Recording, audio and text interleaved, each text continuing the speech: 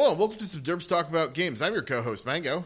And I'm your co-host, Buddy. And today we're going to talk about how much graphics really matter in video games. But before we do that, Buddy, why don't you show the folks at home what it is we do on this podcast?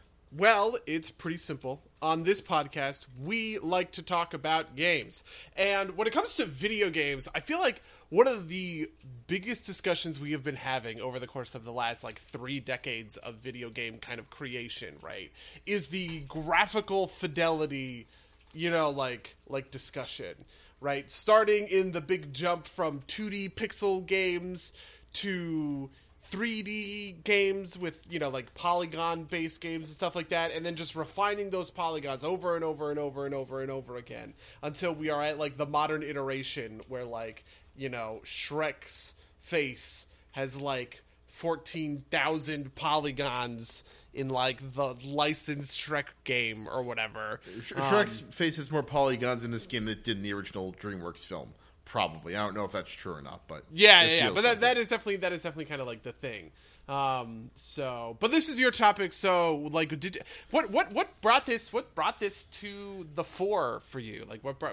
So honestly, YouTuber I follow, Clemps, does a bunch of videos, usually on JRPGs, but he did one about RuneScape, and at the very tail end of his video, he brought up a thing about the graphics in RuneScape.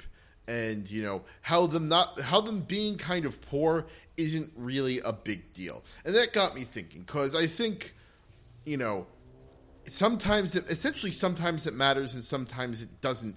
And this is kind of related to an idea that's been stewing around in my head for a while, which is essentially, I think Path of Exile is a better game than Diablo 3, but I can't get myself to play Path of Exile for long enough to really get deep into it.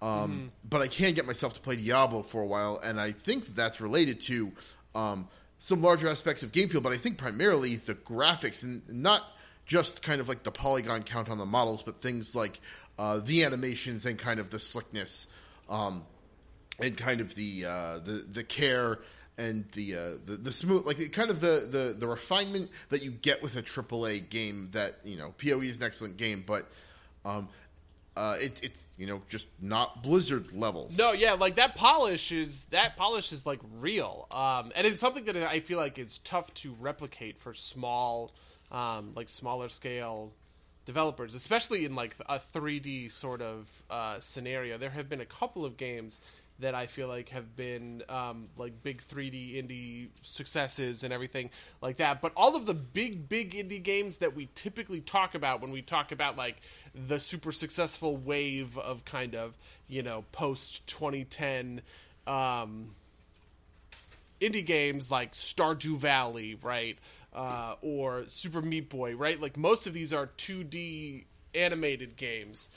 Even Cuphead is probably the most recent inheritor kind of this title, where a lot of them go for 2D animation because it is a lot easier to create the level of polish necessary to kind of attract a real gamer audience rather than going for 3D. Not to say that it can't be done, right? Obviously, I guess No Man's Sky would be a good example of it getting done. Also, there was another game that was an indie game that was basically a full 3D AAA game recently that I can't remember the name of, but I feel like Warframe looks really good. It's it's not perfect, but it looks. Oh yeah, Warframe is another good example, right? So there are some, but I feel like it's very clear that indie games skew towards 2D animation because it's a lot easier to polish up 2D animation for a small scale studio than it is to polish up 3D animation. And I think another big part of this, and this is kind of what kind of got me down the track of this as a potential topic for the show, is that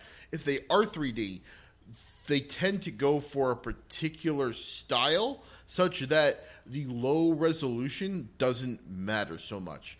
The most obvious example is probably Minecraft, although it's probably not the greatest example of, in terms of the effect I'm talking about, but games like The Witness, or games like even No Man's Sky, right? The fidelity isn't super tight, but it is stylized in such a way that essentially, even if it doesn't look perfect, it looks essentially at the end state of what it wants to be. That was a confusing sentence. Like, it looks like it meant to look that way rather than, say, like the PS1 era games, which look like they want to be more detailed, but, you know, we lack the computing power to draw them, right? Like, yeah. I mean, I think the core thing here is kind of like aesthetic, right?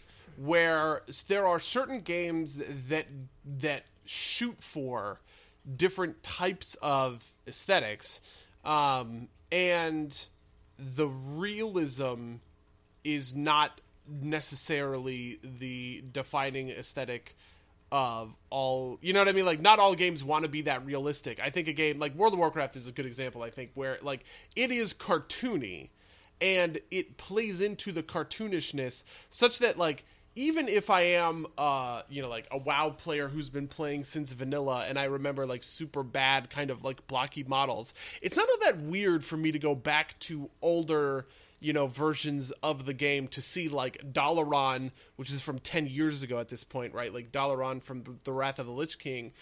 That still looks like WoW.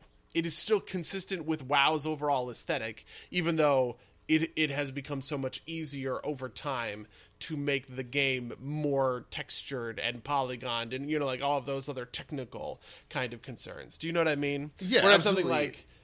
And I think that WoW is a good example, too, because it's one that you could do a lot of more work on, right? Like, you know, what's the joke that the wheels on the tanks went from, like, 7 sides to 9 or something when they did the graphical update? So, you know, they're still not great, but, like, you know, it's stylistic enough that it's recognizable. And I think a big thing with WoW, and this is a thing that a friend of the cast, Akshay, has expressed to me, is that the animations in WoW have always been smooth. They might have not always been the most detailed or the most, you know, artistic, but they are all very smooth. And I think that smoothness is actually really important to a game feeling right. Like, I think... No, I agree with you. I very much agree that is a big piece of the aesthetic. Like, part of I think what makes some of these animations look so good is like the sort of realistic kind of heft and weight to them. I've talked about this a little bit before in the past, but, like, something that is neat and interesting, or something that was, like, neat and interesting and made it feel better to play a Fury Warrior in Legion was the animation updates that their abilities received, right? So, like, certain abilities used to use, like, essentially default animations, but then they got a couple of, like, custom animations, right? And so, like, the big powerhouse move that Fury Warriors uses called Rampage, which is, like, a... it's kind of like a 2-second channeled hit, essentially, but they gave it a custom animation where you kind of are slashing and swinging your weapons around in such a way that it just, like, felt good to play. And going from the basically same build without the animation to the build with the animation materially affected how good it was to play Fury Warrior, because all of a sudden the animation for Rampage, like, really reflected what the ability itself did, right? And I think that we actually devalue that sort of thing as gamers fairly often. So I think... I don't think we devalue it. I think we don't. I think. Okay. So how do I put this? I think we kind of outwardly devalue it, but I think that we notice it kind of intrinsically, and we don't kind of pay attention to it. I think kind of like this weightiness of animations is part of why the gunplay in Destiny feels so good. I see what you're saying. I get that. It's not that we downplay this, right? But it's something, it's like you may not have noticed it, but your brain did sort of thing. Yeah, exactly. Yeah, and I think we talk about this in abstract terms a lot. Like, we kind of are addressing some of these kind of, like, core aesthetic issues when we talk about certain aspect, you know, like kinesthetics is all about this, right? And so if we're ever complimenting, like, game feel and stuff like that, I feel like a lot of the time those things are reflections of some of these aesthetic choices, right? Like, you know, for instance, when I talk about how good like, the differentiated feeling of playing a Colossus, an Interceptor, a Storm, or a Ranger in Anthem, right? And how each of those, like, the Storm, your kind of weightless and flighty, and the Interceptor, you're, like, agile and stuff like that. Like, really a lot of what I was talking about was just the aesthetics of what it's like to move around the 3D space in this animated rig. You know what I mean? Yeah, no, absolutely. Absolutely. I mean, you can see this in all sorts of places too. Like, what is it? So, I've been playing Magic: The Gathering Arena recently, and if I didn't play a ton of MTGO, which was the original Magic client, but that was just kind of like, bland. You play the game. And then Hearthstone kind of revolutionized online card games because it gave the cards all weighty animations. Even if ultimately it was a lot of kind of like tokens moving around, it still like was smooth. It felt really good. And then Magic was forced to bring that into MTGA, which they've done wonderfully, right? But that's why Arena is a Hearthstone competitor, and MTGO really wasn't. I think it's these kinds of like these aesthetic choices is the right way to put it, because that's the right term for it. No, yeah, I very much agree with that, and I think that there are some things to Hearthstone, like to the aesthetics, that feel like just really, really good. Like getting a minion, like a small minion, to attack the opponent's face, and it kind of has that like pop sound, right? But then getting a big fat minion like a mountain giant, right? Like an 8/8, and having it, hit the opponent's face and go like wham, right? Like those, just little things. Even little things like, so for instance, when you're about to attack with a minion, and you click the minion and then you drag it, then you drag like the targeting arrow around, and then the targeting arrow it's kind of like moving a little bit, like there's like, it's dashed and the dashes are kind of moving, like even that kind of helps create this 3D space, right, of the game board.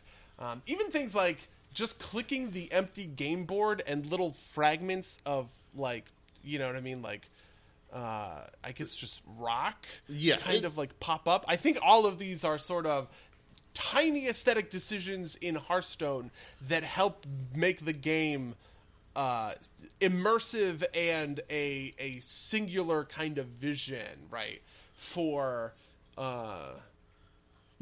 somebody who is playing it on that aesthetic level. And I think that the thing that Hearthstone did that MTGO didn't was, trading card games are a very tactile, not tactical. They are tactical as well, but they're a very tactile experience, right? Moving cards around, placing them down, the kind of flicks and sounds. And it's a hard thing to drag to the virtual world because you can't touch things, right? You can only touch your mouse. But Hearthstone did an excellent job in getting as close to that experience as you can with a mouse. And, with a touchscreen as well, right? Like, even if you can't feel the cardstock between your fingers, you can kind of get that same sense by playing things out. I think that they kind of bridge the gap there by doing the things that you can't do with a tabletop or with a physical card game, right? Like, I guess signing those attacks, right? As you were talking about, that arrow, the way that arrow kind of like snaps to an enemy when you're hovering over it, just feels like that polish feels right, and it feels like I am attacking that thing, which is better than the real life experience, but and it makes up for the fact that you don't have the card stock as and even things like when a minion comes into play and it makes like its entrance noise, and then when a minion attacks it makes its attack noise, and then when a minion dies it makes its death noise, right? Like all of those, I think, also kind of like filter in on this aesthetic level, right? Like, so for instance, somebody once I had a discussion with somebody about whether or not you could have a successful CCG that is loreless, right? Where they are just stats on cards, essentially. Yeah, like stats on playing cards or whatever. And his point was essentially along the lines of like poker, right? Like you could have a CCG that is essentially poker, or any other game that you would otherwise play with a deck of playing cards, right? There's no lore to that. Those things aren't necessary. But I do think that there is something to the lore of Magic the Gathering cards and of Hearthstone cards and of really any trading card game. I'm sure Yu-Gi-Oh! Has like a really like deep lore that we could dig into if we wanted, right? Yeah, there was a whole show about Kaiba. Yeah, right. All of that stuff, I think, also helps influence this aesthetic, and help the game kind of like differentiate itself. Even though Hearthstone is, it's a pretty 2D, game. It's like a 2D game that fakes its own 3D-ness, if that makes sense. Well, it's because it's like trading card games or CCGs are 2D games that kind of exist in the physical world, so they have their 3D-ness, and approximating that level of 3D-ness is really easy. So the card games do that, right? Even though everything happens on a plane, things still float above it, right? I mean, we've been having that since I don't know what's a good example of that, like Civ, right? Like Civ is a 2D game. But since at least 4, they've been 3D models rendered, even though the game can be played on a flat surface, with just chits and tokens. So I guess kind of like a big part of this is graphics matter insofar as they can hit the aesthetic. I'm curious, buddy. I know a lot of people can go back and play classics like Final Fantasy, like RuneScape. Final Fantasy VII is the one that gets thrown around a lot.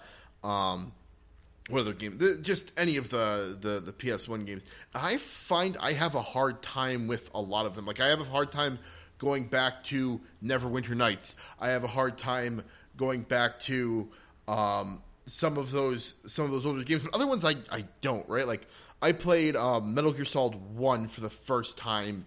It was a number of years ago at this point, but it was much long after it came out.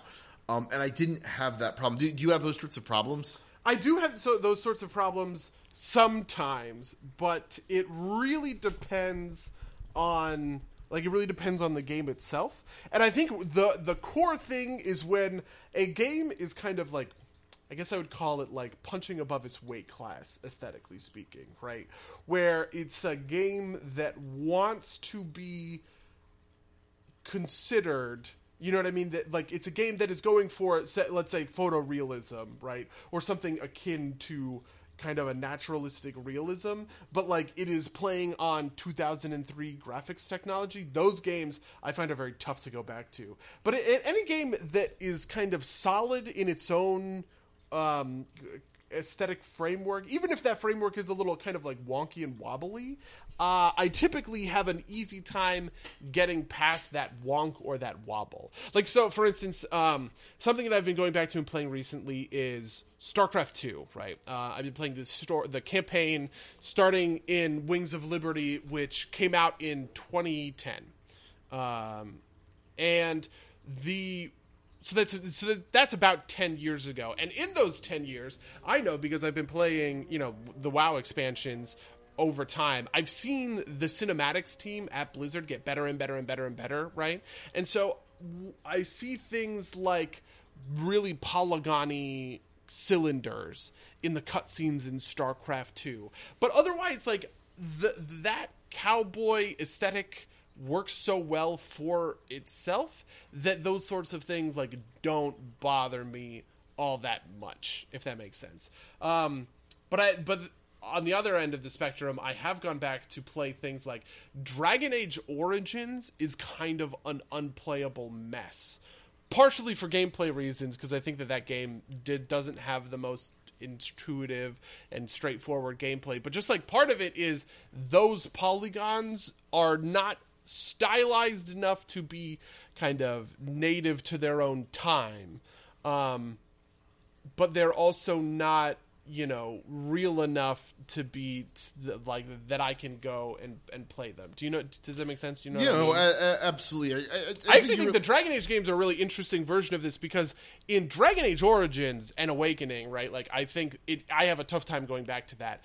Dragon Age 2 is really in the sweet spot. I think Dragon Age 2 will look good and be kind of aesthetically playable for its entire runtime because it kind of hit the nail on its head. And then Dragon Age Inquisition kind of fell back down a little bit. Not quite so bad, right? It is 2014, but, you know, it was made in a different engine and stuff like that. And I feel like some of those aesthetic problems that I see in Dragon Age Inquisition were problems that had been solved in Dragon Age 2. And so it's almost like, you know, it is a moving target, and it is not just linearly like one way forward. There are missteps that get relearned, if that makes sense.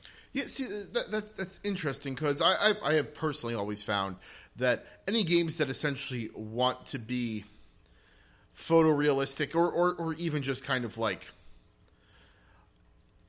are clearly aspiring to a level of detail that they can't reach in the base engine, kind of like a lot of PS1 era anime games, I mentioned before, Final Fantasy, kind of fall into this trope, right? Where like they have cutscenes that are better, that look better than the actual gameplay. I find I have a lot of trouble going back to those for kind of these reasons, that they just don't feel about right. And I haven't played a ton of any of the Dragon Age games, so I can't comment on them specifically. But I can say that something that kind of hit me in this way was Anthem, and not the actual mechs, because I think they are very well done.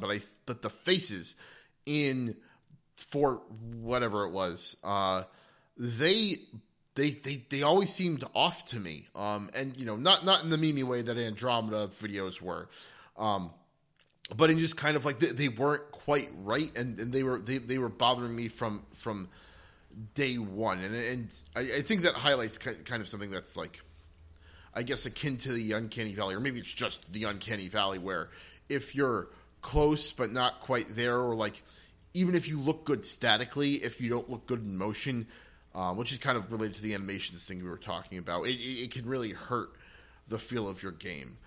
Yeah. Do you feel the same way about those faces, or do you think I'm off base? I don't feel that way about Anthem. I thought Anthem was really good in terms of its like faces and the animations. I sort of wonder how much of it is like the main story versus the side stuff.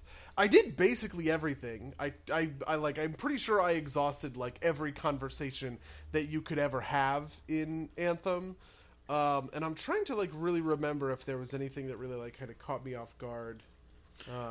I also wonder, like, this is a weird problem for PC games, is how much this differs by your settings, right? Like how much your game will not like will fail on these metrics if you don't have it cranked up high enough, or if you have it cranked up too high. I could see that happening too. Yeah, I mean, I have a really powerful machine, and so I wonder if that makes that makes a difference versus a hypothetical gamer who is playing on kind of like the lowest settings possible. Yeah, that's got to be. It's like I do not have a ton of experience with that kind of programming, but that's got to be a difficult kind of art to make the game kind of have the same aesthetic feeling on a variety of settings and a variety of hardware. I mean, you know, that's always been the case. But I actually think one of the things that's really interesting to me now when it comes to aesthetic is UI design affects me a little bit more than it used to. And the poster child for this is my crowning jewel, you know, video game franchise at this point, Total War Warhammer and Total War Warhammer 2. There's something about the UI that changed between Total War Warhammer 1, right, and Total War Warhammer 2, which I can't even really like put my finger on it. Like the textures of the buttons that you press in the UI are just like crisper and I don't know, like reflective or something. Like the outlines are sharper and something I can't even articulate the difference. But everything about the UI in Total War Warhammer that kind of felt like clunky and slapped together at the last second, all of a sudden felt amazingly sleek in the sequel game. And it's not even really with anything else in the game, right? Like these are both very recent these are both very recent games. There hasn't been a whole lot of, graphical improvement from the very first factions of Game 1 to the very first factions of Game 2. They all look about the same, right? So there's gotta be, it is really only that singular point of the UI in the second game looks sharper and more elegant for some reason that I can't quantify. Yeah, no, I definitely get it, especially with this UI stuff. My work lends me to deal with some UI stuff. So there's, I know some very talented UI artists who can talk about this probably in more detail. But I definitely think that can kind of really define, like, it kind of contributes to that polish thing that we were talking about. Like, I find that the Civ games have always felt more polished than the Paradox games, even though I think that... Oh, yeah. No, I super feel that. Even though I would probably say that the Paradox games probably are a little bit... I don't know if more... I think there is more work in the Paradox games, not to throw shade at Firaxis. I just that like the Civilization games are I think intentionally a little bit simpler. But speaking of the Paradox games, like I've been kind of eating up Imperator streams, and it looked like so because I've been looking at Imperator streams, I saw a dude, I forget his name. I think it's like Isar or something. I'll link it in the description. But he did a grand campaign from CK2 to EU4 to Vicky to HOI4, and just kind of like watching that all roll forward, and then looking at the Imperator stuff, which is the latest iteration of that interface for a very similar set of controls, is super interesting, especially how they affect the way that those games feel, right? Like I'd say that CK2, EU4, and HOI are contemporary-ish. Obviously, HOI4 is newer. I think CK2 is the oldest. But they all kind of are built around. They're all built around the Clausewitz engine, and so they're kind of working from the same backing. But the HOI4 interface, I feel like you've obviously played more than me, but it feels less elegant to me than the CK2 interface. Oh, see, I actually like the HOI interface, the Hearts of Iron interface, quite a bit. So the real turning point for me was Stellaris. Like, playing Stellaris threw into sharp relief how dated the UI design aesthetically of Europa Universalis and CK2 feel. And then that only continued forward with Hearts of Iron. With Hearts of Iron, yeah. Hearts of Iron, there's something about the Hearts of Iron aesthetic that works for me just because it feels like period in a way. Where that was going to be my ultimate point, is that I feel like the HOI interface is less elegant than CK2, but it feels like a World War II interface, right? Yeah. No, okay, I absolutely agree with you. Because, like, so for instance, your unit stat card is all typed out in that, like, typewriter font, and it has, like, ink blotches, like a blotchy typewriter. Someone was typing out these unit statistics or whatever on a card, and so it simultaneously feels like appropriate, and it's a great aesthetic that is like modern in a way, but it is precisely modern because of its like it's like a period piece. Do you know what I mean? Yeah, no, absolutely. It's definitely interesting because I feel like CK2, which is what I've had the most experience with, it's showing its age at this point, but because it's not like you're going to have real scroll, like you're not really able to recreate that aesthetic in a way that makes a lot of sense on a computer screen. It feels a little bit more modernized, and like I was saying, the Imperator stuff I've seen.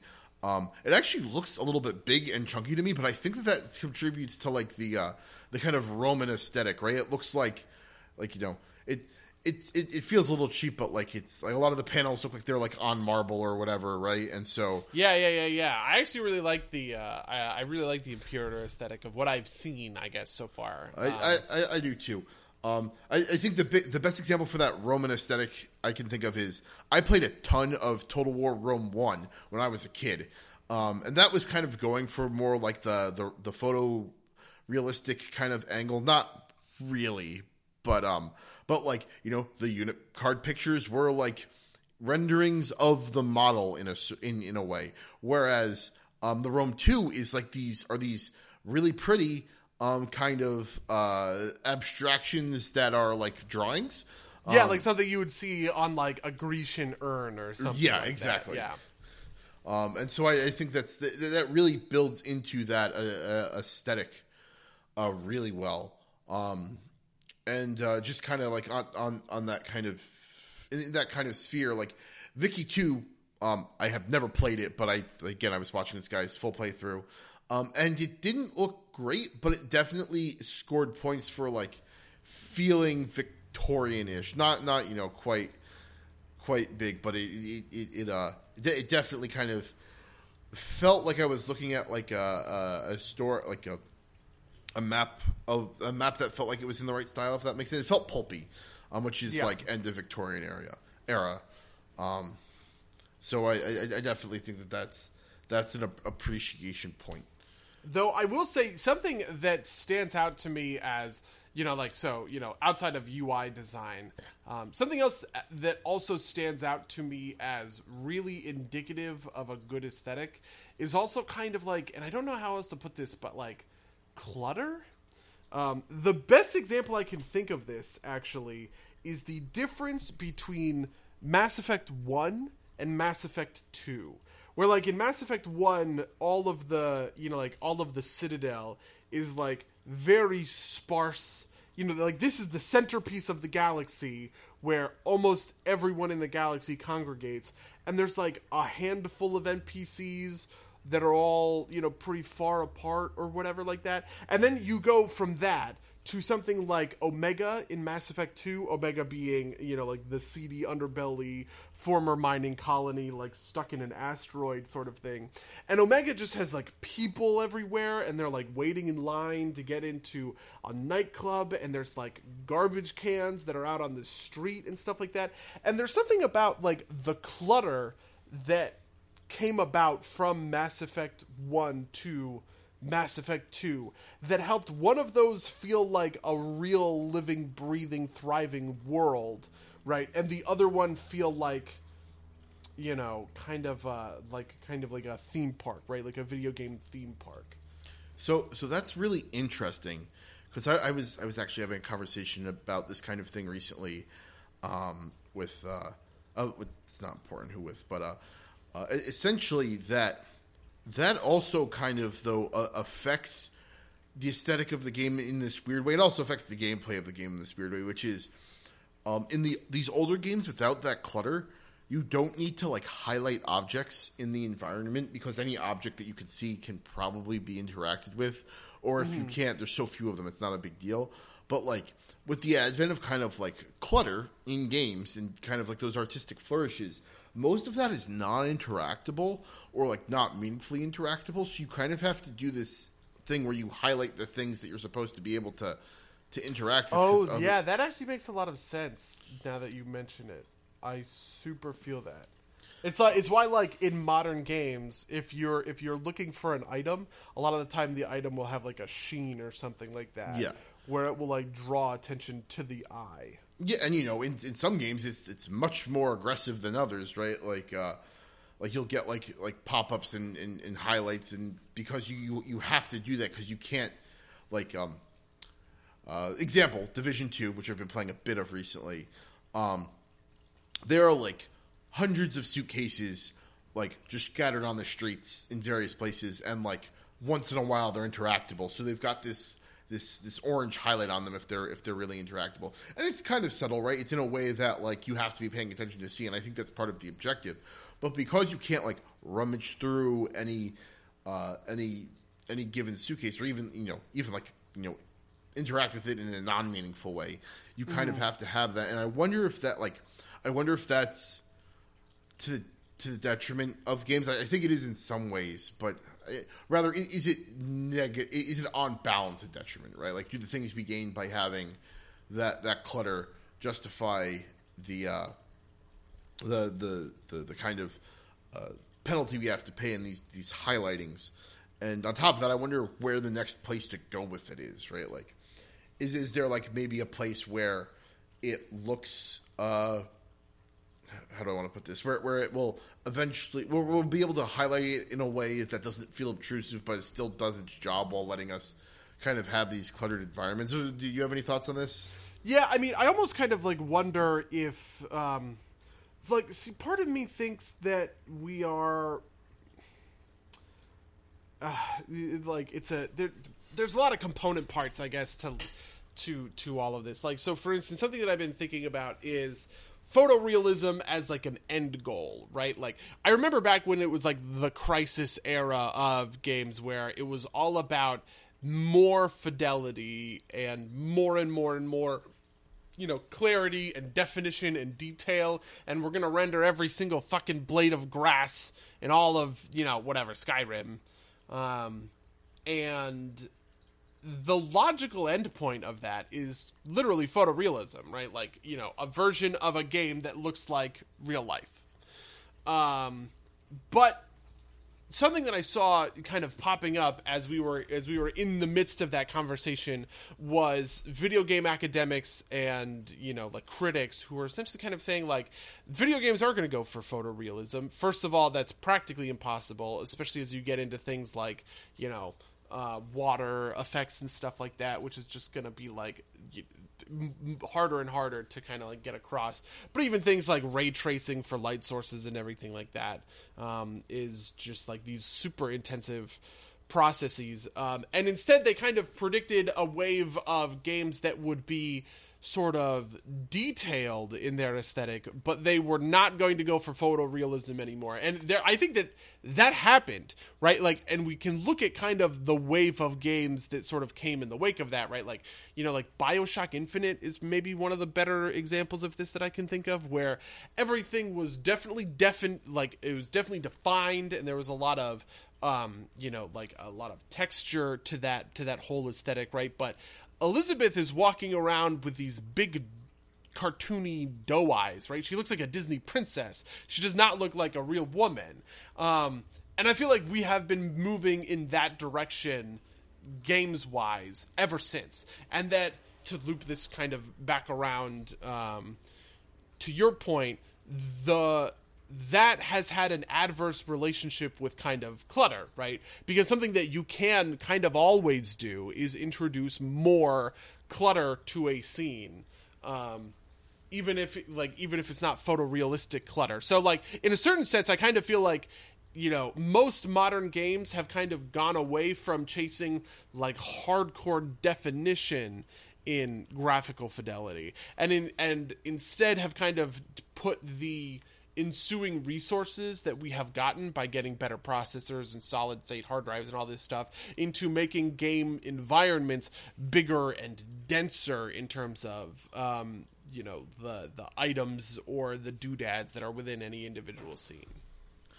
Yeah, no, I think I agree with you. I feel like even like the games that are traditionally more realistic looking, like Call of Duty, the soldiers don't even quite look realistic anymore. They kind of feel like, hyper-real maybe is the right way to put it.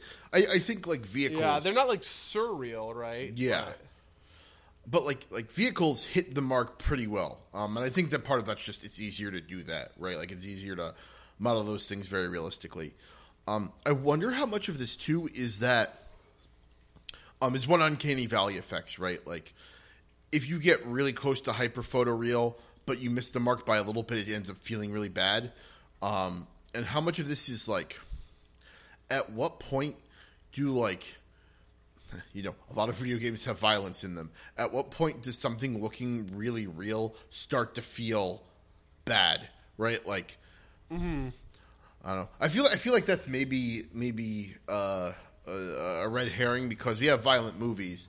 It doesn't feel bad. I just, I have had the displeasure. Maybe I've watched some videos online of like some real videos of people suffering, and they're not fun to watch.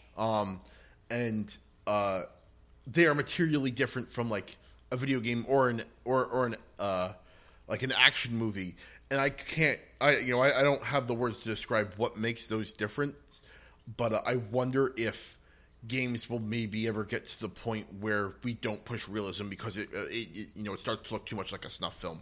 Yeah, and I almost sort of wonder if, like so for instance, I just did a whole, back to front rewatch of Game of Thrones, right? But then, last week we saw the Hellboy movie. The gore in the Hellboy movie is way more cartoonish than the gore in Game of Thrones, and there is something to the kind of, and there's like a visceral nature to it that is correlated to the realism, right? Like when someone is dying in Game of Thrones because like their guts are falling out, and you can see that they're like desperately trying to hold their like intestines in their slashed belly or something like that. There's just like there's something like that is so much more terrifying, right, about the realism of that kind of a scenario compared to the unreality of a demon picking up a dude, putting one hand on his ankle, one hand on his wrist, and then splitting him down the middle. You know what I mean? Like, it's just so over the top that at a certain point you can't even like take it seriously. And so I very much agree with you, and I think that video games may end up in a similar kind of situation where like the Gears of War, right, or like the games that get insanely bloody might end up kind of being less disturbingly real than games that are that are willing to model someone's head kind of like cracking open because like an egg or something like that because they got shot in the face. Yeah, no, it's I feel like that photorealism is going to be reserved for games where you're not doing it a lot, right? Like I think there are movies that do that kind of thing and they do it well, but they reserve it for kind of like really intense moments, and they don't show it a lot. If you like, it's been a while, but I think Saving Private Ryan has some of this. Oh, yeah, man, Saving Private Ryan, woof, right? Yeah, and but like, you couldn't do Saving Private Ryan the video game, I don't think. Or maybe you could as like a 1-to-1 retelling because it'd be spaced. Wouldn't be a very good video game. But you couldn't do like the whole Saving Private Ryan aesthetic as a Call of Duty because it would be too brutal. Yeah. Right. Like imagine having in the middle of a multiplayer match to choke an enemy soldier out. Like that would be like that'd be it's the type of thing that like you make a fake comedy video online about because you do it once and you're just like, I can't do this anymore. Yeah.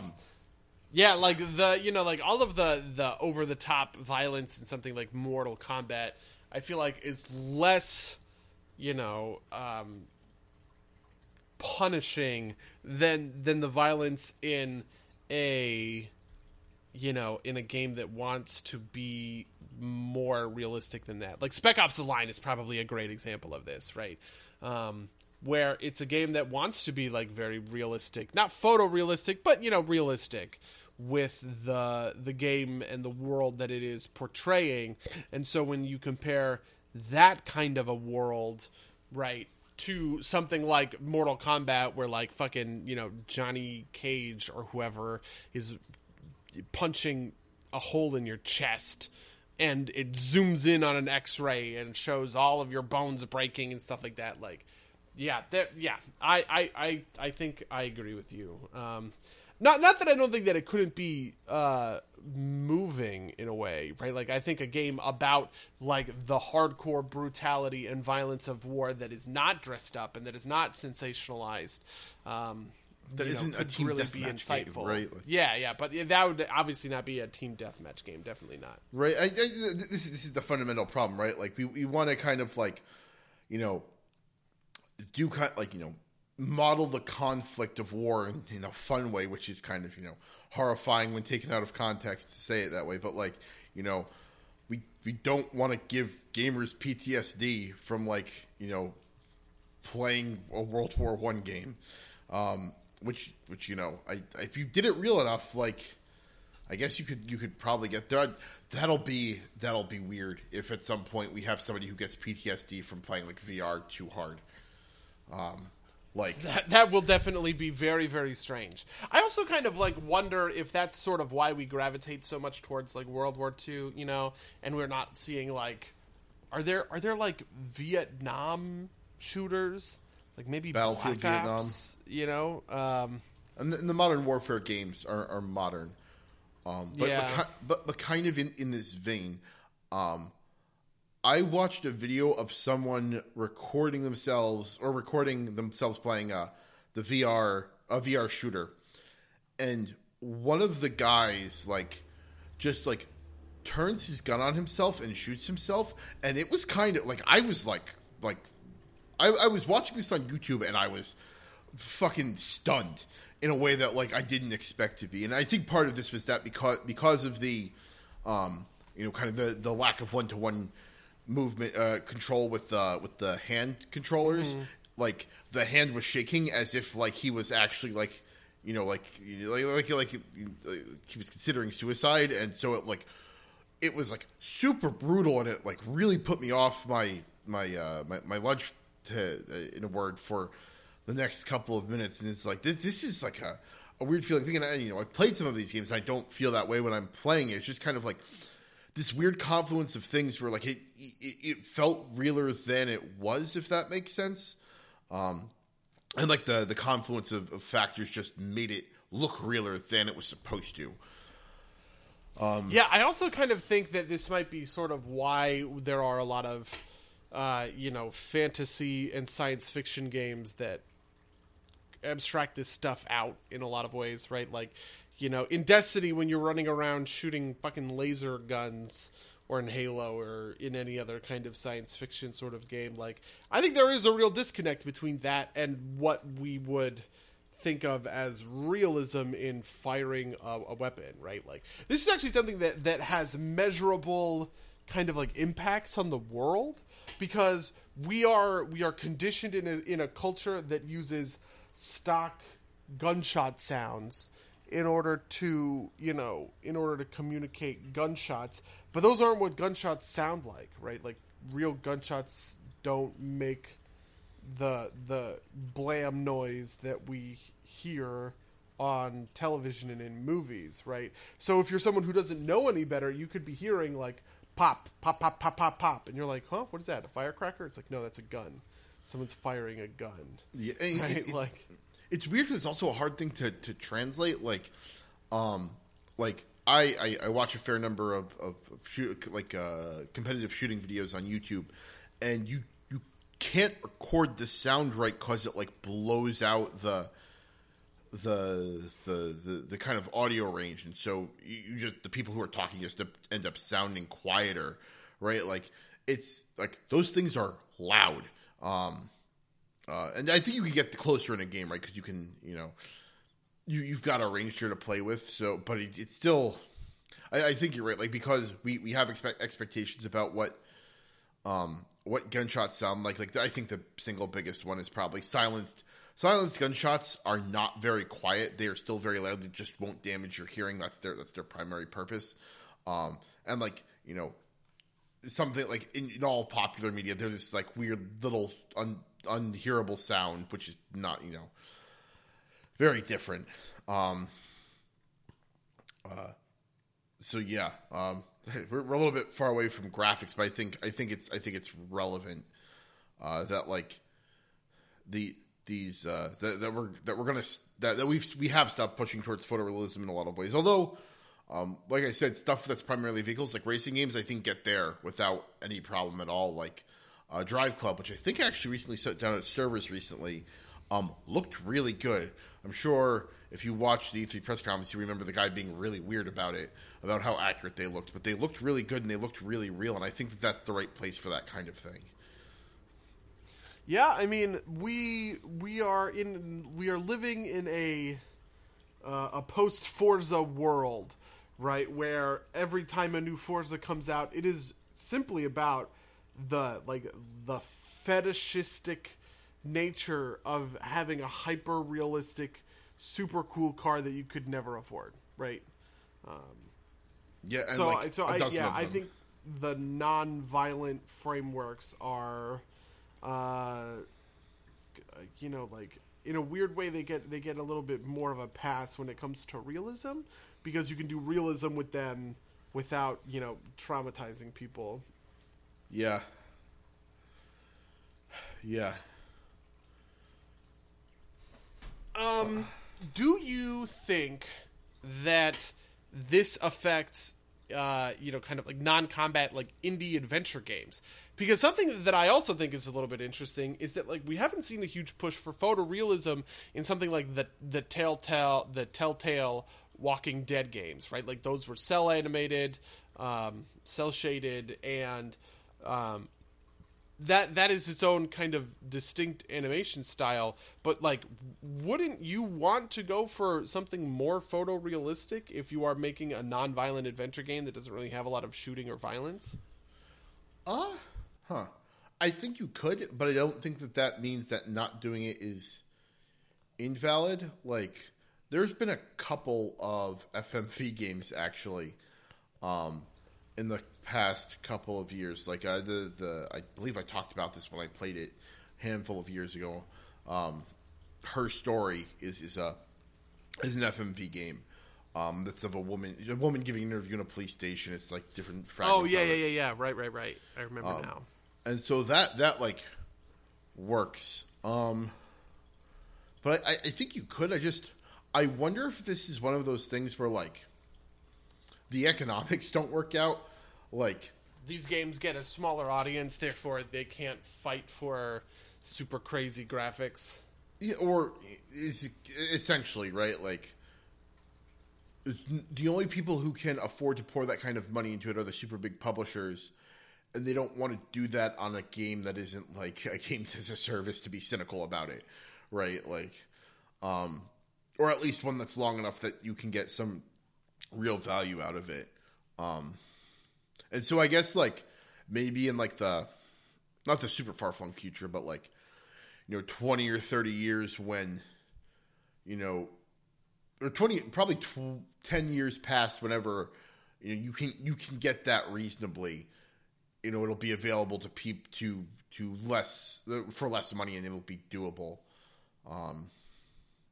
But yeah, I would have to guess that's probably the economics has to be probably the primary motivating factor there, because otherwise you want to move towards these stylized things that we've been talking about. That way your game's a little bit more timeless. Mm-hmm. I almost also kind of wonder if there's a certain amount of this that is just like on the artist like bandwidth level, right? Like if I'm making a model for like a character or something kind of along those lines as an artist, the more layers of naturalism and texture and stuff like that I have to apply to this thing is like the more in depth that I need to work as an artist.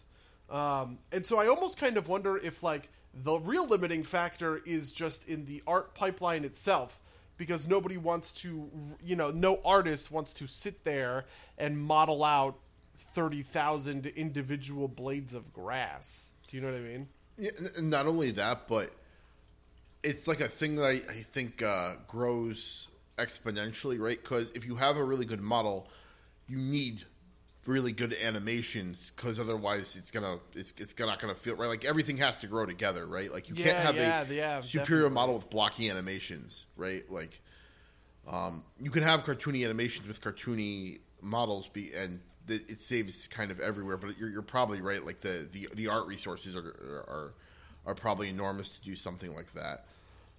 That's probably a thing that comes with tech and non-artist tech.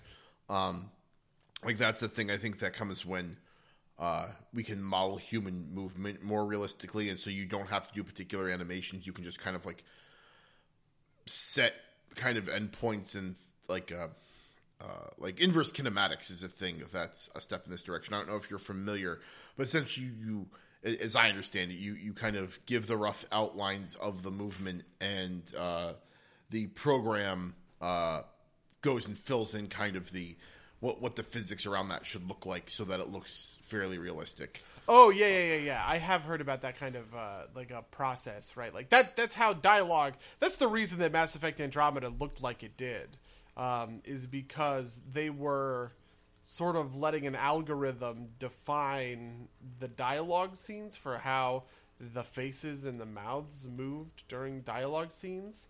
And there are a couple of scenes in there that you could tell are like very handcrafted, right? Like they are something that a couple of people, a couple of artists sort of like worked on to make better, right? Yeah, no, my understanding for a lot of this stuff is that you kind of let the computer do a pass and then you hand touch it up with an artist. That way it looks good.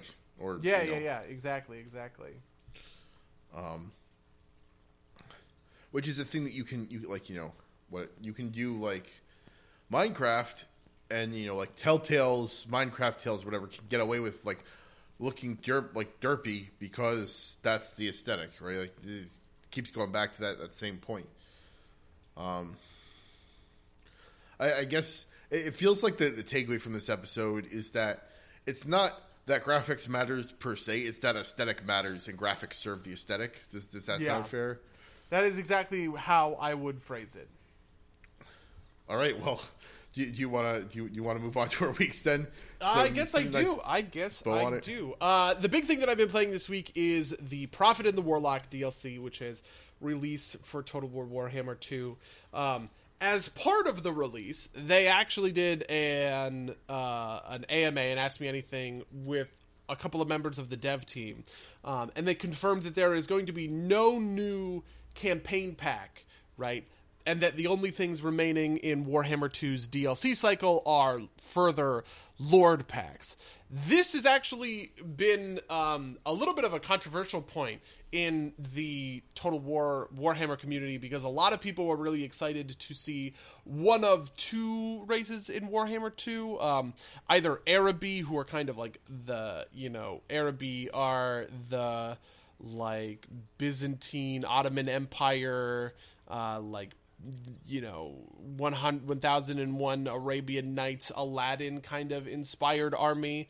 They don't have like a true list, but like there are references to like genies that fight on behalf of Araby, and like cavalry who fly on flying carpets with scimitars and shit like that.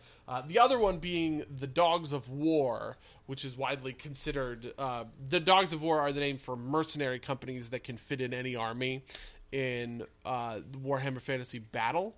But the Dogs of War are widely considered to be the southern realms, right? So Astalia and Tilia and stuff like that. And so learning that there aren't going to be new... learning that there aren't going to be new packs for races was something that was, it was definitely met with some real disappointment. But the reason I'm bringing all this up is because, like, in a world where we have been talking a lot about how, so for instance, like Anthem, or even like World of Warcraft and Hearthstone have like lost people by fucking up, right? And by making bad decisions. I really appreciate that this is a good example that shows that it goes the other way too, right? Because it was part of a much bigger DLC pass that included, not just paid content like Tehenuan and Ikit Claw as the new paid legendary lords, but also, free content like the Skaven Under Empire mechanic that allows Skaven to build buildings in enemy cities by, hollowing out underneath them, right, and creating these undercities under them or whatever. And a free lord, Tic-Tac-Toe, that is his name, who it's like a flying mounted guy who's all about buffing flying units and stuff like that, right? Like, that stuff banks goodwill with people, such that even when they hear something that is disappointing or controversial or not what they expected or whatever, they don't go crazy about it. They just kind of say, that sucks, but I'm really excited to see if they bring old world races to the Vortex campaign or whatever else, they might end up doing with these future kind of Lord packs. And I do sort of wonder a little bit, is like the DLC practice of Creative Assembly, like, it's just is there something about its DNA that it is different or it's better? Are we all just like as these like Total War fans, are we all just enslaved to Creative Assembly because there aren't a lot of competitors for their type of game? It's like pretty unique, all things considered. I don't really know. I don't have a ton of answers to those. Yeah, questions, I but feel it's like something I've even been if thinking about. like I can't, I don't think it's that last one, because I think if people were mad enough, even if there weren't any competitors, people would still whine, or complain. I don't know. Whine feels a little drastic. I think part of it's goodwill. I think part of it's also like, you know, it feels like a lot of the stuff they deliver is good. Like, it feels like they don't have bad releases typically. Like, something just to kind of compare to Destiny is the early stages of Destiny 2 were not great releases. And so people get mad about those kinds of things. Also, I feel like maybe Total War is less like a games as a service. Even though it has a lot of DLC, they're all like buy once DLCs, right? Like, you have to pour some money into it, but once you've poured the money in, it's not like they're coming back to the well and asking you for more things. It's not like they're coming out with a new like color palette for your armies every week that you have to pay $1.50 to get. Yeah. And you also don't like have to buy, you know, like you can still enjoy sort of the fruits of the Prophet and the Warlock DLC without actually buying it, because like those units are still in game, those factions are still in game, and the AI will be engaging in those factions, right? Not to mention all of the free LC stuff, right? Like they also included a big giant revamp of the Bretonnian faction in all of this. And so it's like, even if you don't come back to the game because of, you know, your undying need to cleanse Lustria of the Skaven, right, you still have something to come back to the game for because there's all of this free content. Yeah, and I think a big part of it too is there's not the perception that, like, Araby didn't get made because they were too busy making feathers that you could buy for your headdresses or whatever, right? Like your Lizardman headdresses, because that stuff doesn't exist in the game. To be honest with you, I think the reason they're not doing Araby is probably Norska. Because they did Norska, which was a late inclusion into the game, right? They really wanted to add this extra roster, which is awesome and it's great. And Norska is like a ton of fun and a really interesting faction and everything like that. But I think that they saw the trouble that got caused by, you know, making DLC for the game that, you know, like that isn't super interested in Norska. Do you know what I mean? Like, is Norska the last pack for Total War 1? Yeah, Norska was the last pack for Total War 1, but like it had that notoriously tough release when it came to integrating the Total War 1 stuff. Yeah, because it got developed while Total War 2 was being developed. It was hard to integrate. Yeah, no, that makes a lot of sense. So I kind of expect that they are steering very clear of that, because, you know, now they're cycling up to be doing, you know, Warhammer 3. We all know Total War Warhammer 3 is on its way and it's coming. So, yeah. Yeah, and the point is simply not that you're wrong about that. It's just that there's no perception that it's being put aside for what would be perceived as like money grubbing content, right? Mm-hmm. This is a Destiny 3 or Destiny 2 thing, right? Like the complaints that like, oh well, we don't get refreshes on the armor, but every season we get a new set of Eververse stuff, Bungie, and so like, you know, not that it's 1-to-1, but I think that's part of it. I also think that like Creative Assembly just doesn't kind of have Creative Assembly has a goodwill surplus. EA and Blizzard, and Activision rather, and I guess EA and Activision have a goodwill dearth that kind of like they killed all of BioWare's goodwill over the past couple of games. Yeah, and I also sort of think that it is a smaller audience and it is more niche, and that almost is always more forgiving. When you're not trying to be everyone to every person, like everything to every person, you get a lot more slack and leeway, I think, to make the kinds of games and make the kinds of decisions that people are willing to give you a lot of credit for, right? Total War know their audience, and they are making really good decisions about the games and the content that they're releasing towards that audience. And that is a skill, you know what I mean? Like, I think Paradox is just as much a niche product as sort of like Total War is in terms of these like hardcore strategy games. But I will say that I think Paradox fucks it up, because I've definitely seen DLCs come out from Paradox and I'm like, what are you doing?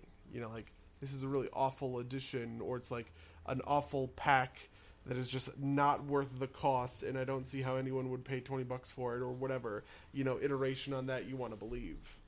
So I get that, I do, but it also feels like even when Paradox puts out a bad set of DLC, just people are like, don't buy this, and then they move on, and they don't like stay mad at Paradox, right? Like, it's not like the next expansion comes out and people are like, oh, the last one was shit, so this one's also going to be shit. I think they just kind of like let it go and like move on to the next thing, which is weird. I think part of it is that like. I think part of it is that, like, too, like you were saying, there's a niche, but the niche, like, everybody's the same in the niche. I keep going back to this Destiny watering hole, but, like, some of the conflicts are, like, the PvP people are mad, and the PvE people are mad, and those are different people, and things that affect one affect the other, and this gets people mad in a bunch of different directions, so you can't really please everybody, whereas I feel like you don't have that same kind of stratification with either Total War or the Paradox games, right? Like, you know, either everybody's in the same boat, or like it's understood that like things that aren't primary focus, like I bet you could make some complaints about like the weird mechanics or the weird way that players interact sometimes in the different Paradox games, but I don't think people care because they realize that's not like the primary mode of play, and so. I mean, I think part of it, too, is that, at least the Paradox games, they're not supposed to be balanced. So Yeah, well, I mean, I do think that Paradox games are balanced. They are just balanced in a different way. They are balanced, like, asymmetrically, where, you know, if you want an easy game, you play England. You play the United States or whoever, right? If you want a hard game, you play Brandenburg, or you play, like, the Cherokee or something like that. Yeah.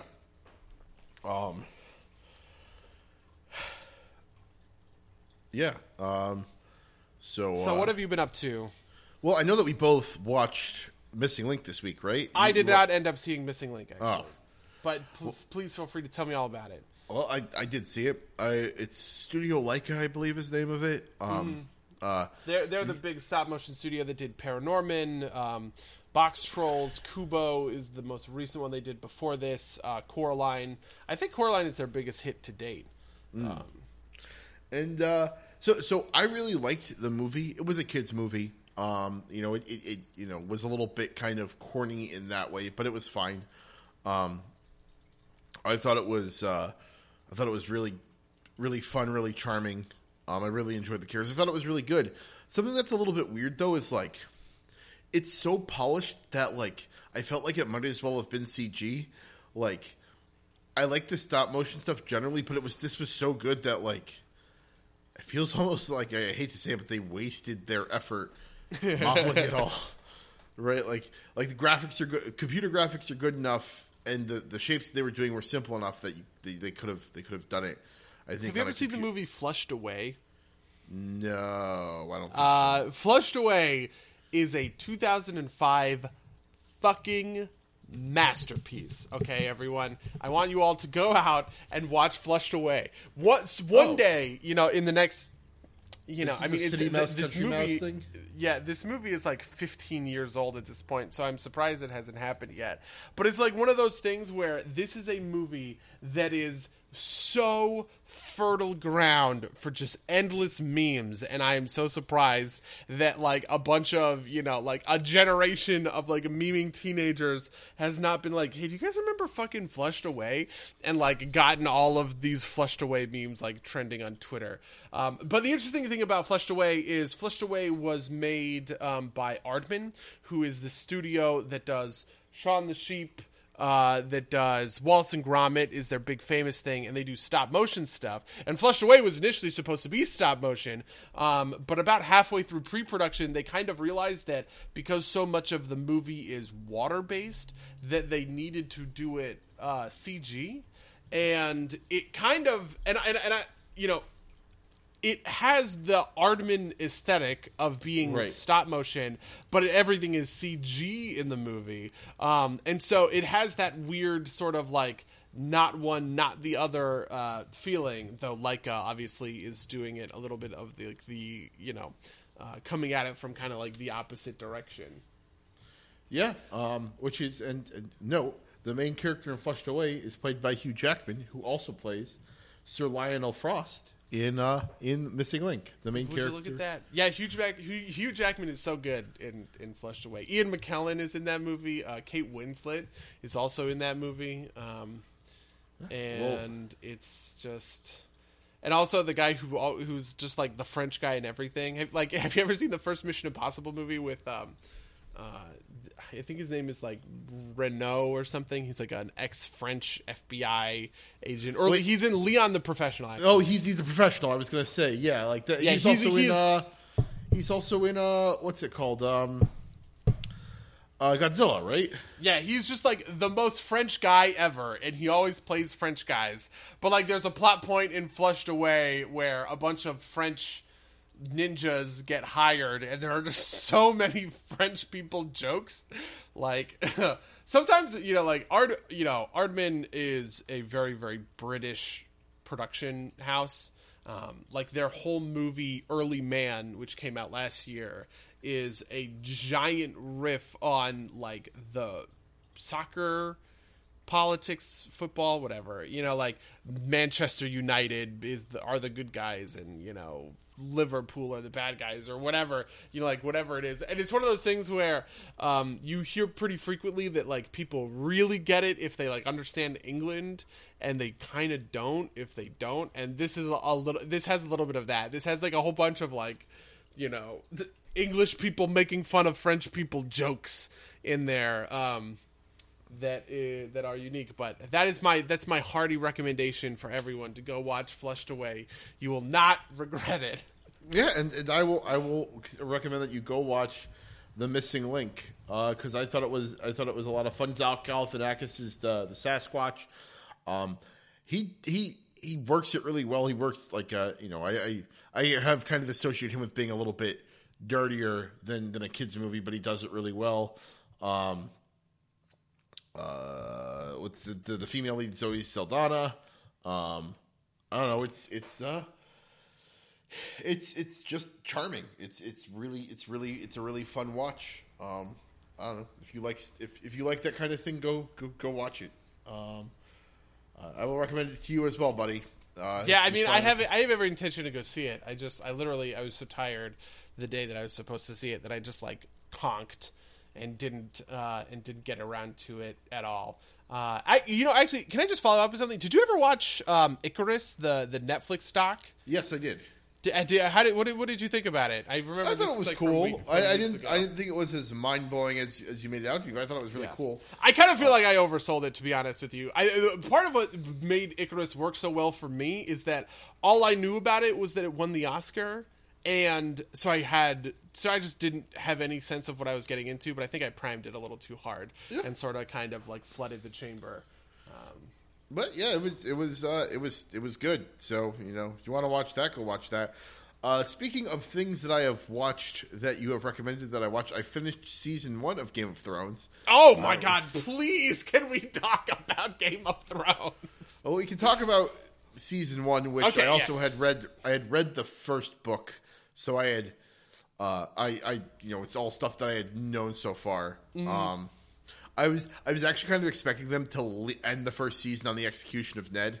I guess spoilers for Game of Thrones season 1.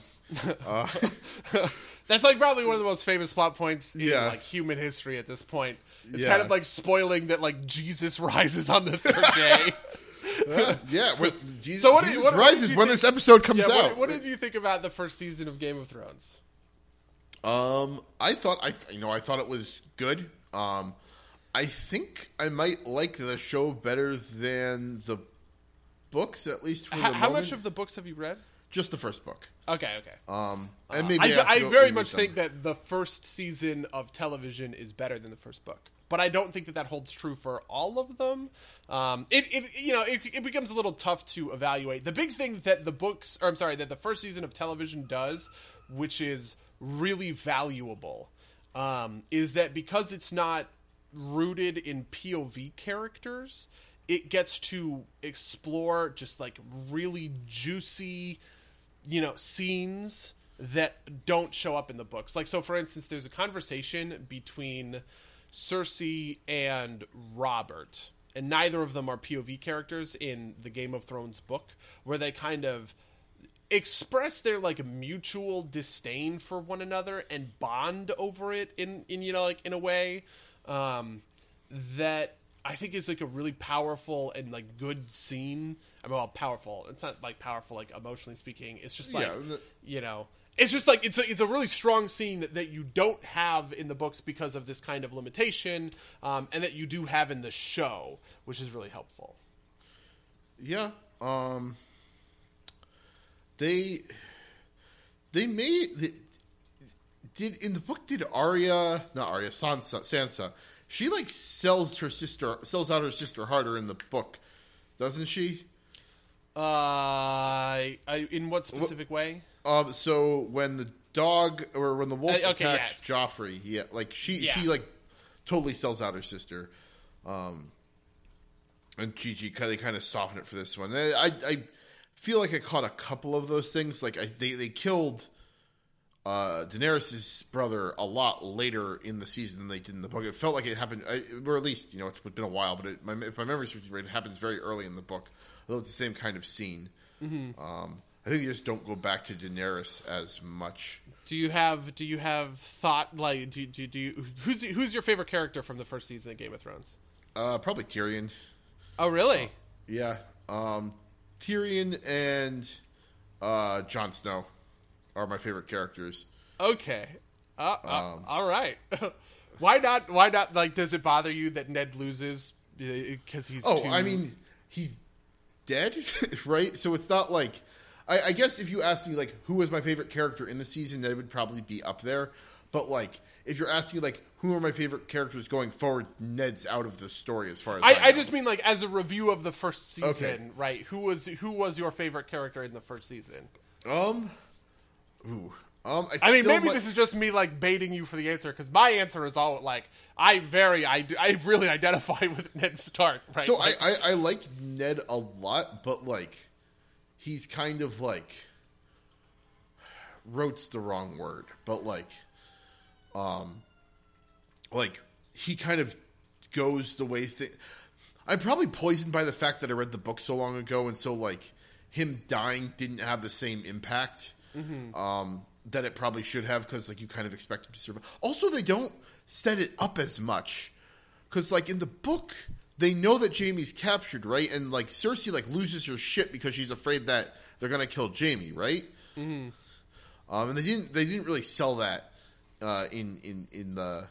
you don't think so? See, this is actually something that I find excellent in Game of Thrones storytelling. Like, truly excellent, and the thing that, like, the discrete piece of its storytelling that elevates it from the, that, like, separates it from the chaff, I guess I would say, which is that, like, even for a series with a lot of foregone conclusions, in the sense that, like, they know over the first 6 seasons, right, like, basically what comes up after every, all these big twists, they still put in a lot of work to display that these are choices by characters who have a lot of agency in the narrative, right? And so, like, it's not just that, it's not just that Cersei pleads with Joffrey to have, or Sansa, well, both of them kind of do, plead with Joffrey to have Ned sent to the wall. Right? Like, Cersei, like, it seems kind of taken aback by it, and it doesn't, like, rest on her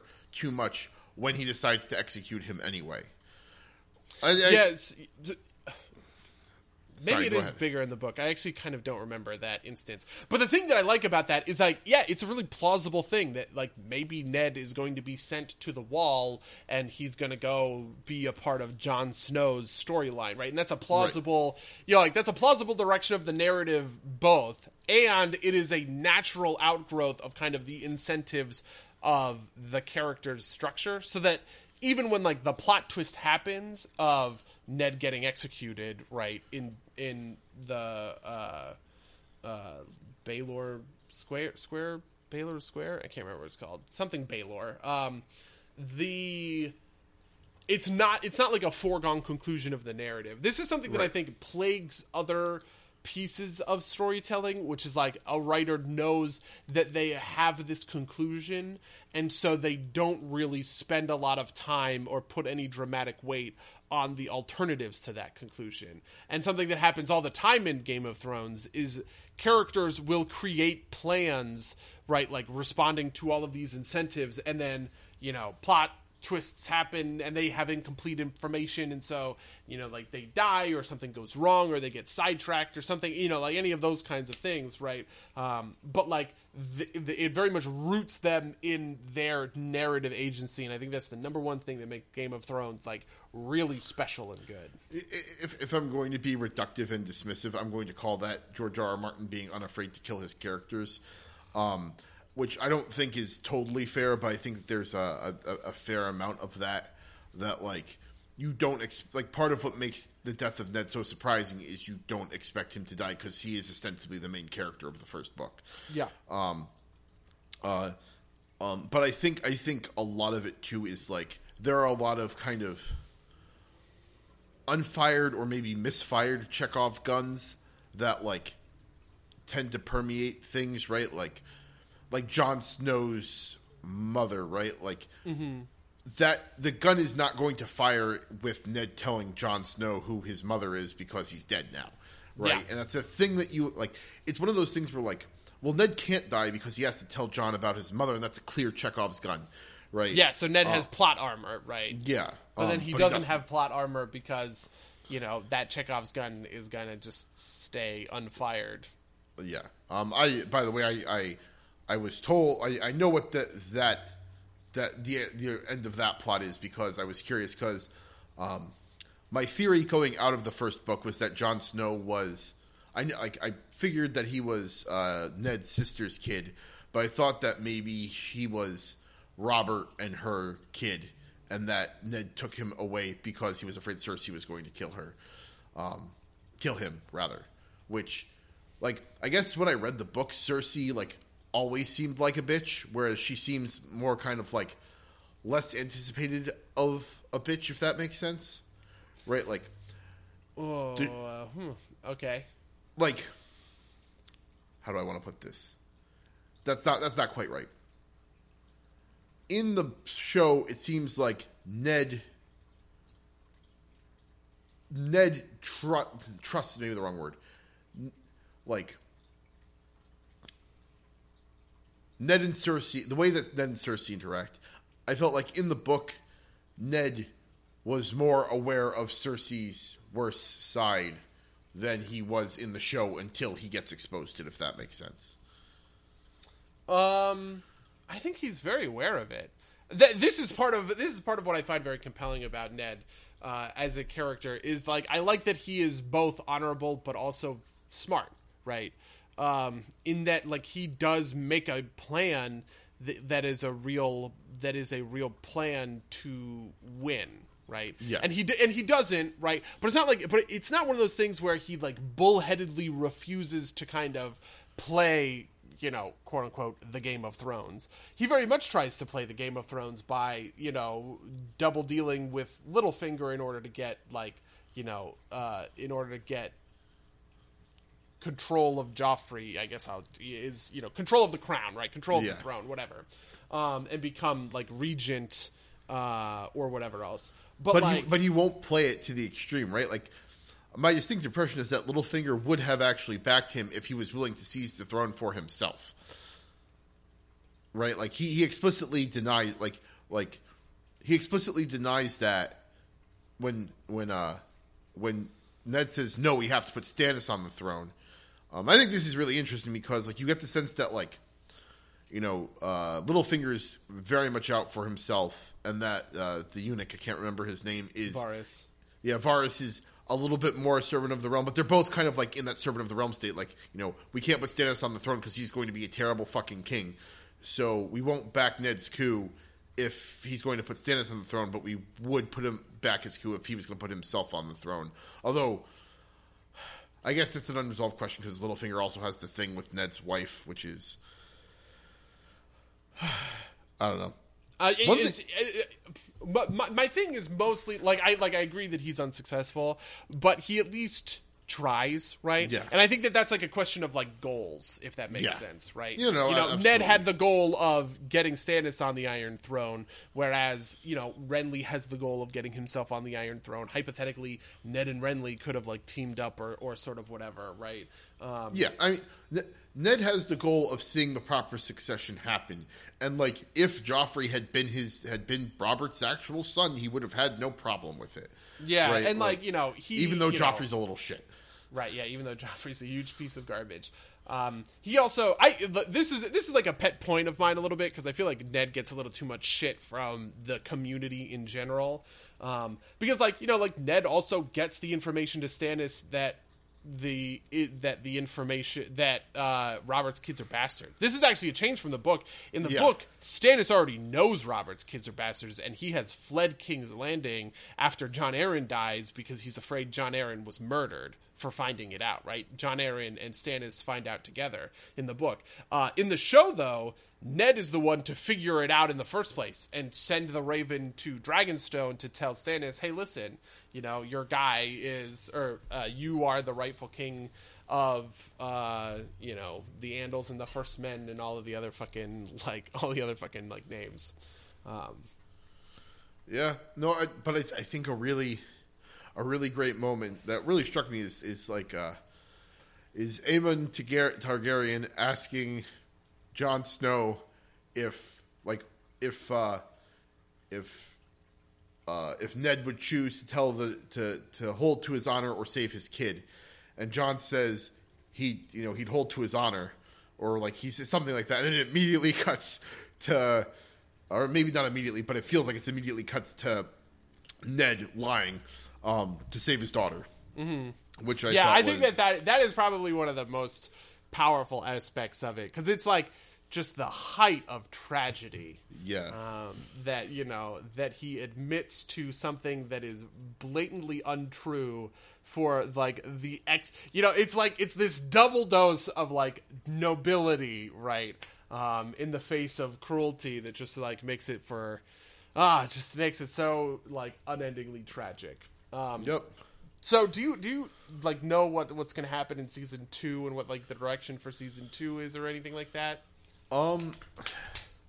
So I know a couple things, but I don't know exactly what I don't know. So I'd rather not like discuss it, if that makes sense. Okay, fair enough. Right, like I know at some point certain things happen, right? Like, and you know the reason I know most of those things is because you could see them happening from a mile away, like Bran getting some sort of mystical power. I know that happens at some point, but that's obvious from the first book. Mm-hmm.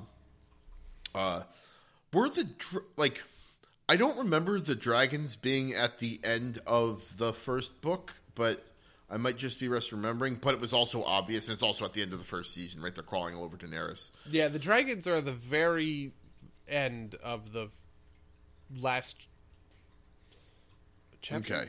I think they're the very end of the last chapter, yeah. So, I might have not read the last chapter of the first book, because I listened to it on tape.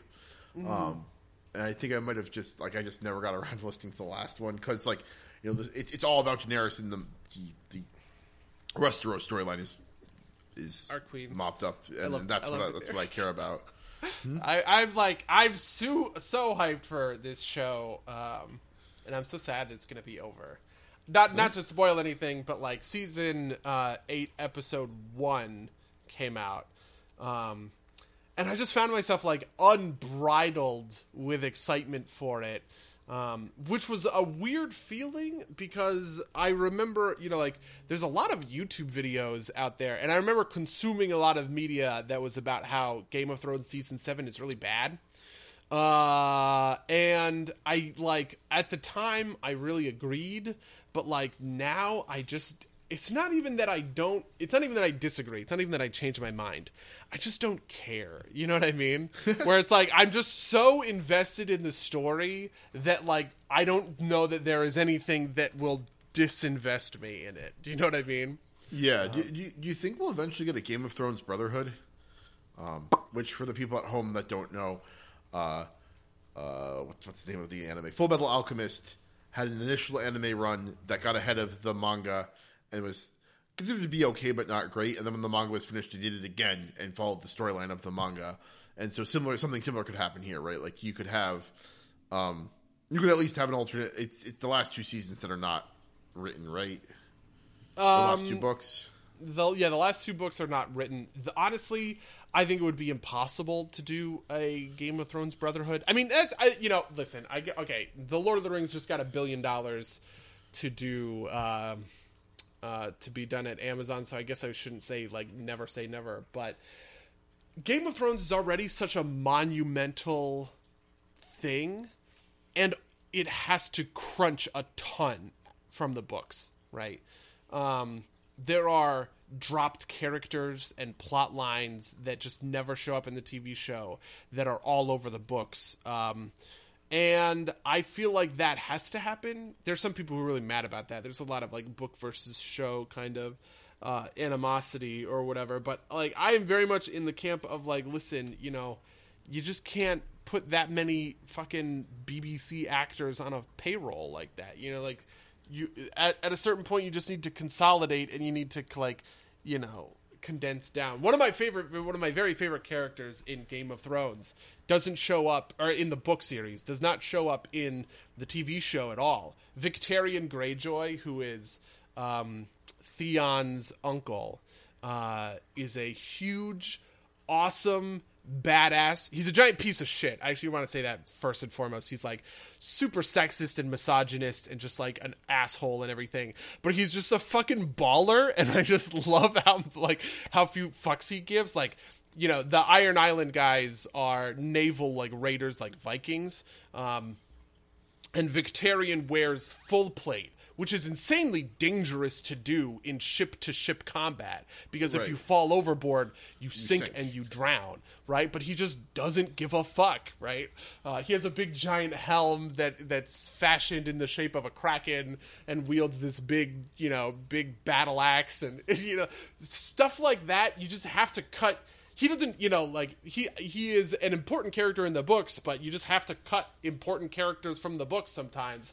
And that means that people like, Victarion Greyjoy get cut out. Strong Belwas is another example of this. A pit fighter that joins Daenerys' entourage. He is super cool and super awesome, and he doesn't show up in the show. And it kind of sucks, to be honest. But, like, yeah, I don't know. I don't think that Game of Thrones Brotherhood is really possible just because of the scale of the scope of the books is just so huge. So maybe we'll get a Game of Thrones anime. Maybe I could actually see that. I could see that actually happening. Yeah, I could see that. I could see that making it work. It would be weird, but I could see, like, Studio Trigger doing something. It wouldn't be quite Game of Thrones, right? It would probably be like a very anime version, but it could be cool. But speculations on that aside, buddy, do you have anything else you want to talk about before we wrap this up? No, I'm good. All right. Well, in that case, if you'd like to email us and tell us what you think about graphics in games or about Game of Thrones or any of the other things we talked about on this podcast, you can reach us at supersplaygames@gmail.com. You can or at podcasts@supersplaygames.com. You can rate us and review us on iTunes. We love it. You can watch twitch.tv/NerdSplayGames, even though we haven't done anything on there in a while. I think that's everything I had. Buddy, do you have anything else you're looking to promote? I have nothing else I'm looking to promote. In that case, until next time, dear listeners. Until next time, loyal listeners.